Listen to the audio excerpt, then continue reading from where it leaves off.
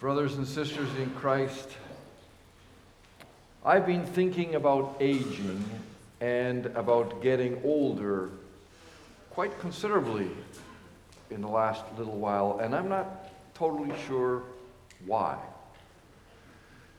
Maybe it has to do with the fact that in my council report of last month, I made it known that 4 years from now, only 4 years, that's fewer years than I've already been here, I'm eligible for retirement with full pension, and I wanted them to know that. Maybe it has to do with the fact that, like many of you, both my wife and I are dealing with the reality of an aging parent. Maybe it has to do with that list of birthdays and anniversaries that I see in the bulletin virtually every week, and my awareness that some of the people listed there in the bulletin are in their upper 80s and early 90s. I don't know, I'm thinking about getting older. Maybe it has to do with sometimes feeling overwhelmed by the constant changes in technology, which I don't always find as easy to adapt to as those who are younger. Maybe it has to do with the fact that many of my colleagues are now much younger than I am, whereas they used to be a whole lot older. Maybe my thinking about getting older has to do with the fact that I'm increasingly eligible for seniors discount. I may be old, but sometimes I wonder, am I that old? Imagine qualifying for seniors discount. That means I'm a senior. Since I'm a senior, perhaps it was me that was chosen to preach on this particular text. Pastor John. Maybe it was the assignment of this text that got my mind thinking about aging. I don't know. But getting older is on my mind lately, and therefore I'm grateful about the incredible honesty of this psalm. For in our text for this morning, the whole psalm, but particularly verses 9 and 18, we have, as it were, the prayer of an aged believer, a very real prayer. Do not cast me away when I am old. Do not forsake me, O God, when my strength is gone. And then verse 18, even when I am old and gray, do not forsake me. Thinking about getting older, which is something, by the way, that all of us are going to experience, whether you want to deny that or not, reminds me of the time when someone told me quite outright that, getting older is not for wimps.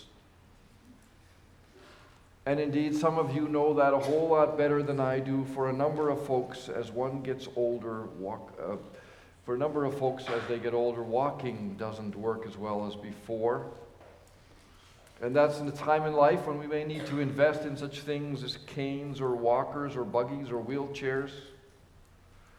For many, hearing aids are needed, and sometimes they don't work as well as we wish they would. As one ages, often there are issues with sight, cataracts, and all the rest.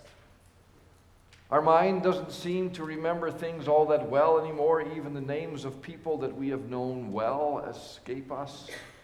We end up telling the same story over and over again. We repeat ourselves.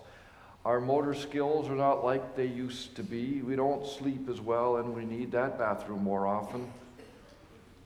The body becomes more susceptible to disease and so forth. The days are long.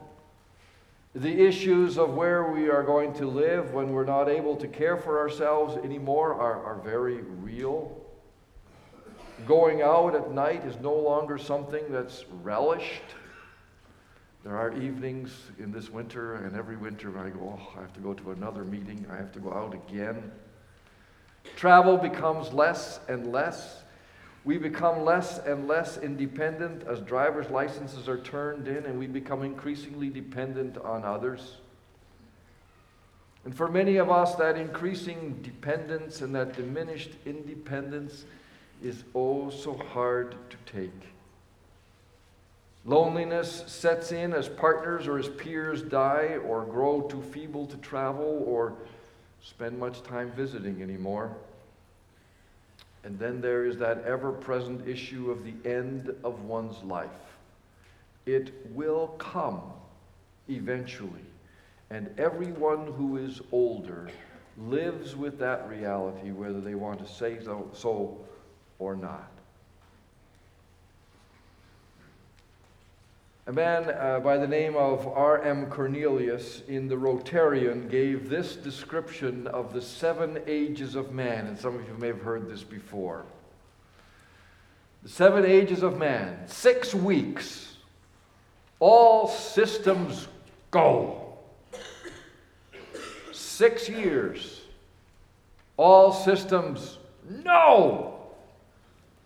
16 years, all systems no, K-N-O-W. 26 years, all systems glow. 36 years, all systems O. 56 years, all systems status quo. 76 years, all systems slow.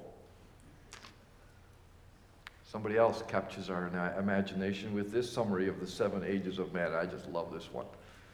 Spills, drills, thrills, bills, ills, pills, wills. How's that one? Spills, drills, thrills, bills, ills, pills, wills. By the way, this is on your stuff for the community care groups tonight as well. These things, so they're there written for you. You can talk about them and reflect on them as to how true they are or not. Ah, yes, getting older. In reality, perhaps it's not as great as some would suggest. Some have labeled, those older years as the golden age, the golden years, and others have suggested, I can't imagine what's so possibly gold about those years. However, perhaps even worse than all these sorts of physical realities is the idea that when one gets older, they're no longer needed. Some youth have that issue. We're no longer, we're not really needed anywhere, but older people have that issue too. And I suspect that worse than all the physical ailments or the realities is the idea that once you are old, you're disposed of. Once you are old, people don't seem to visit as often. Peers can't seem to make it because, as mentioned, driving at night or driving at all becomes a challenge. Besides peers no longer visiting, it would seem all too often that family no longer visits either. That family no longer seems to have a place for the older members. I have known and I have seen all too many lonely elderly people who feel like they are throwaway people, disposable. As one writer put it, quote, they are tolerated at best, forgotten at worst, and unquestionably bypassed in the fast track of mainstream society.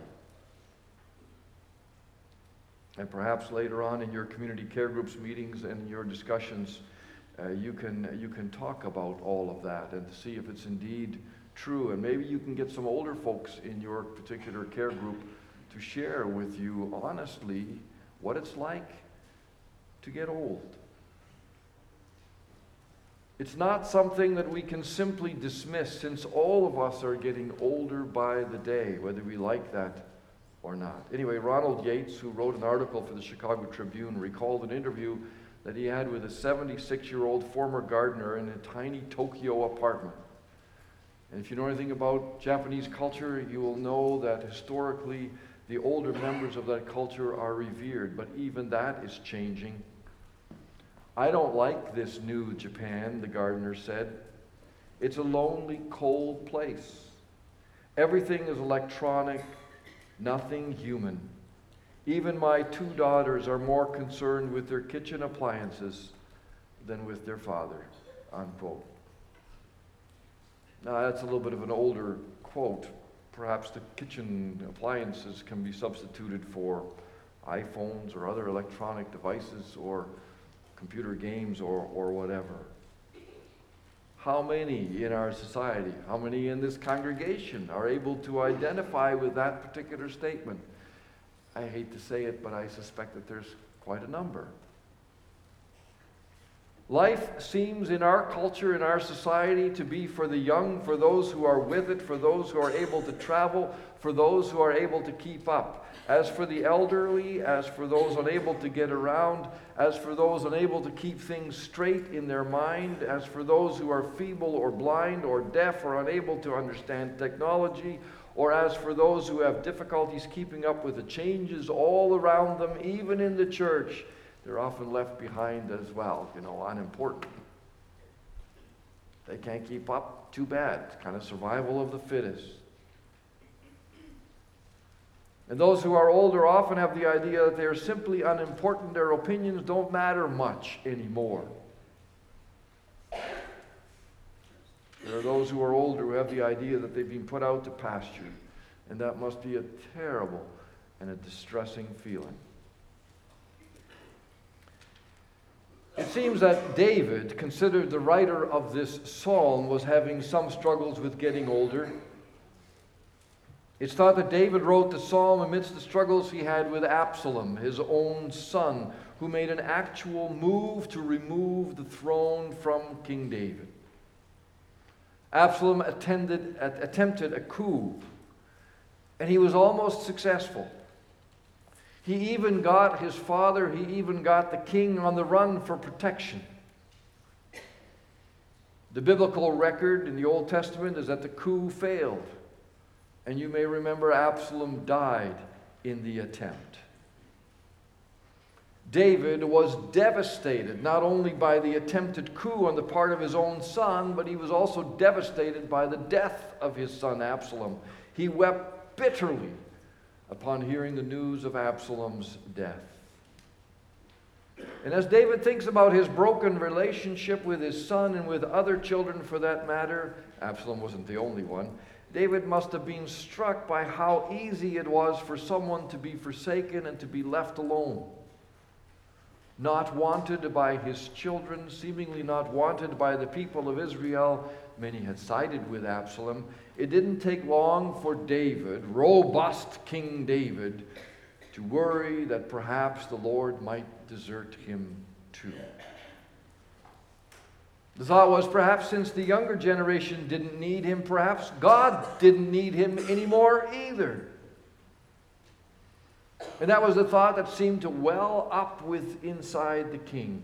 Over the years, the Lord in many ways had used him to save Israel from Saul's unbelief, to defeat the Philistines and many other enemies, including his victory over the giant Goliath.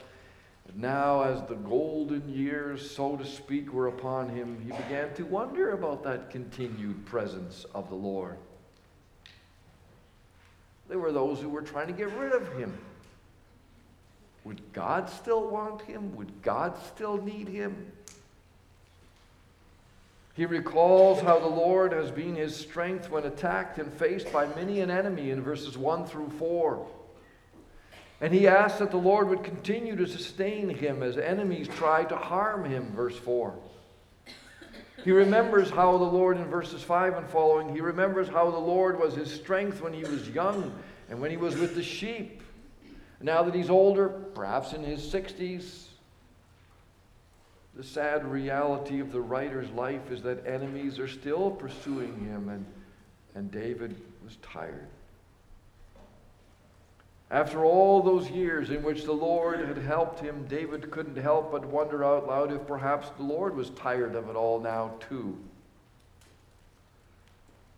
David wasn't tired of the Lord, but his fear was that perhaps the Lord now might be tired of David.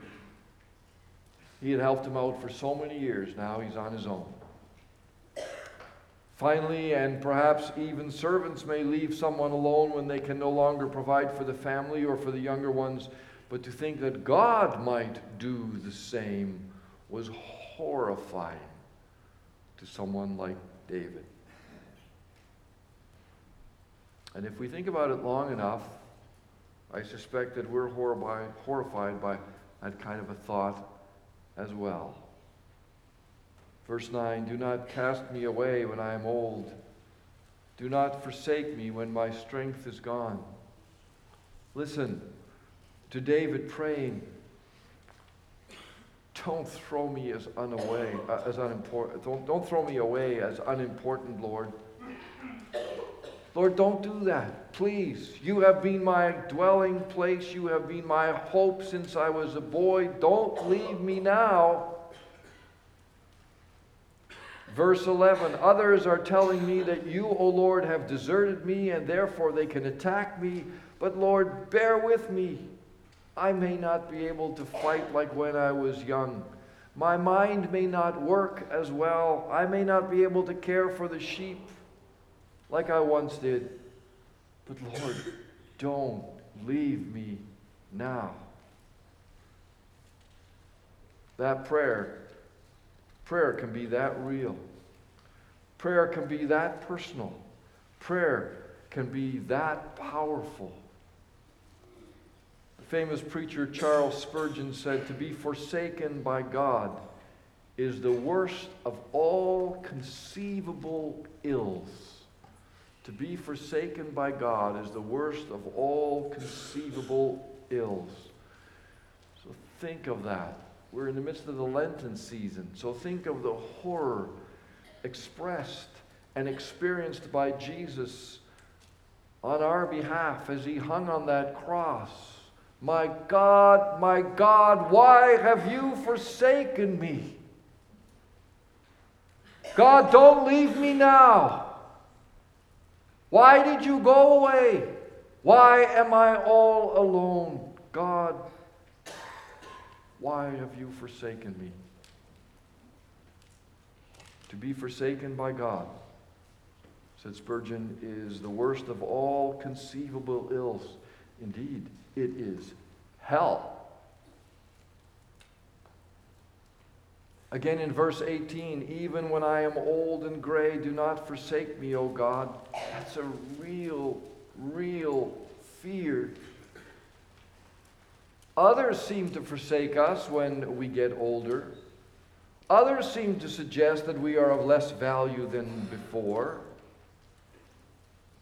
And that's a terrible reality that the younger generation may not allow to happen. After all, the younger generation of today is the older generation of tomorrow, and there's nothing we can do about that. Lord, don't leave me now. Don't forsake me now that I'm old. Don't throw me on the scrap heap.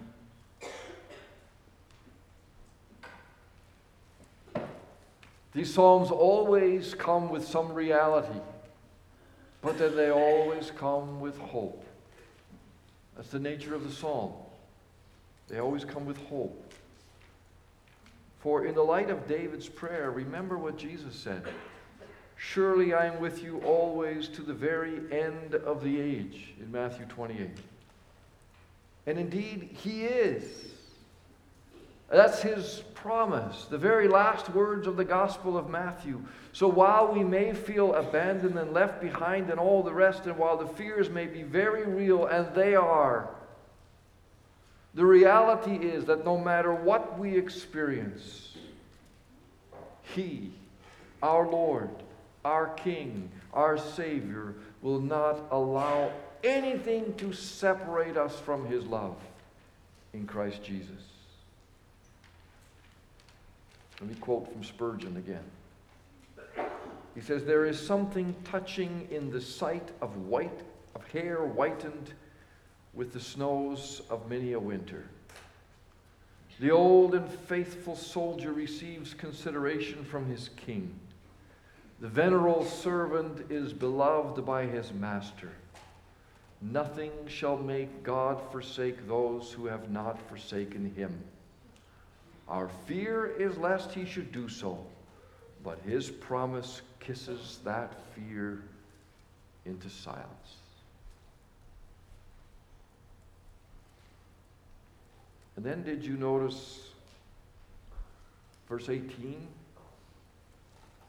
Did you notice how verse 18 ends? Till I declare your power to the next generation, your might to all who are to come.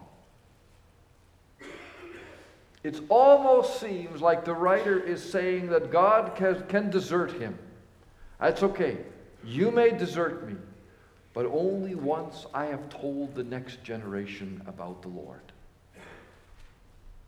Now, I'm not sure that's how we ought to interpret that, but nonetheless, it seems that the writer had experienced the power and the guidance of the Lord all of his life.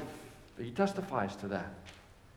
And now it is his deepest desire, in spite of what he is experiencing as he's getting older, in spite of the fact that it feels like everybody's deserting him and God as well, nonetheless, he wants to tell the next generation what's happened in his life. He wants to leave a legacy. He wants the next generation to walk in faith as well, so that when they come to the point that they're also filled with fear of God's abandonment, that they will know differently. So he considered the work of the Lord in his life, and he considered the work of the Lord in history of such significance and of such reality that he wants the next generation to know so too. Spurgeon wrote, he thought the Lord's power to be so worthy of praise that he would make the ages ring with all time, with it till time should be no more. So as someone who is deemed by our society as old, because I get senior benefits, so I'm old. I'm a senior. Let me say to you, boys and girls, to you young people, and to you 30s, young adults, and to you 30-somethings, and 40-something, and 50-something, those of you who are so much younger than I am, I want you to know about the one who is our refuge and our strength. I want you to know about Jesus, and I want you to know about the promises that he has made to you in your baptism. And I want you to know that the Lord Jesus Christ is very real and very true, and that all his promises are real and true, and the Bible is for real. I want you to understand that there is no other name under heaven by which you can be saved. I want you to know and to understand that there is no other rock upon which you can place your life other than the solid rock of Jesus Christ. All the rest is sinking sand. I want you to know and I want you to experience the incredible covenantal embrace of our Lord and our Savior and our King. I'm speaking for the older generation, to the younger generation. And I hope that the day will come when someone who is now a 3-year-old stands up here. They'll be older then. And they're speaking to the next generation, and they're saying, I want you to know all about the Lord Jesus Christ, because there is no other rock. And I want you to know how he has led my life and how he has led God's people to the day when all things will be made new. Psalm 71 presents some very real fears on the part of the writer. And to have those fears, that's okay. That's very human. When you get older, you do have fears. When you're young, you have fears too. But when you're older, you have all kinds of fears. And we hear and feel the pain of the writer's struggle, a struggle that doesn't really seem to leave the writer. And yet there is hope. Verse 20 and 21. For though you have made me see troubles many and bitter, you will restore my life again. From the depths of the earth you will bring me up. You will increase my honor, and you will comfort me once again. Of course, all of that is done through the work of Jesus Christ, who died and who rose again from the dead. And because of this hope and because of this faith, the writer can sing praises to the Lord in verse 23. My lips will shout for joy when I sing praise to you, I, whom you have redeemed. What a gospel. What a promise. Amen. Let's pray together. Father in heaven, we'll admit it, it's really tough sometimes to get old. Many of us don't care for that aging process because it makes us weak and vulnerable. It makes us forgetful. It doesn't allow us to do things like we used to do them. And we wonder, Lord, sometimes, are you going to leave us too? Abide with us, O Lord, all of us, young and old alike.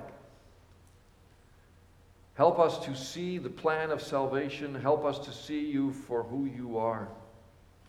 And we pray, O Lord, that as older members of this congregation, we may pass along to the younger members something of what it is that Jesus Christ has done for us.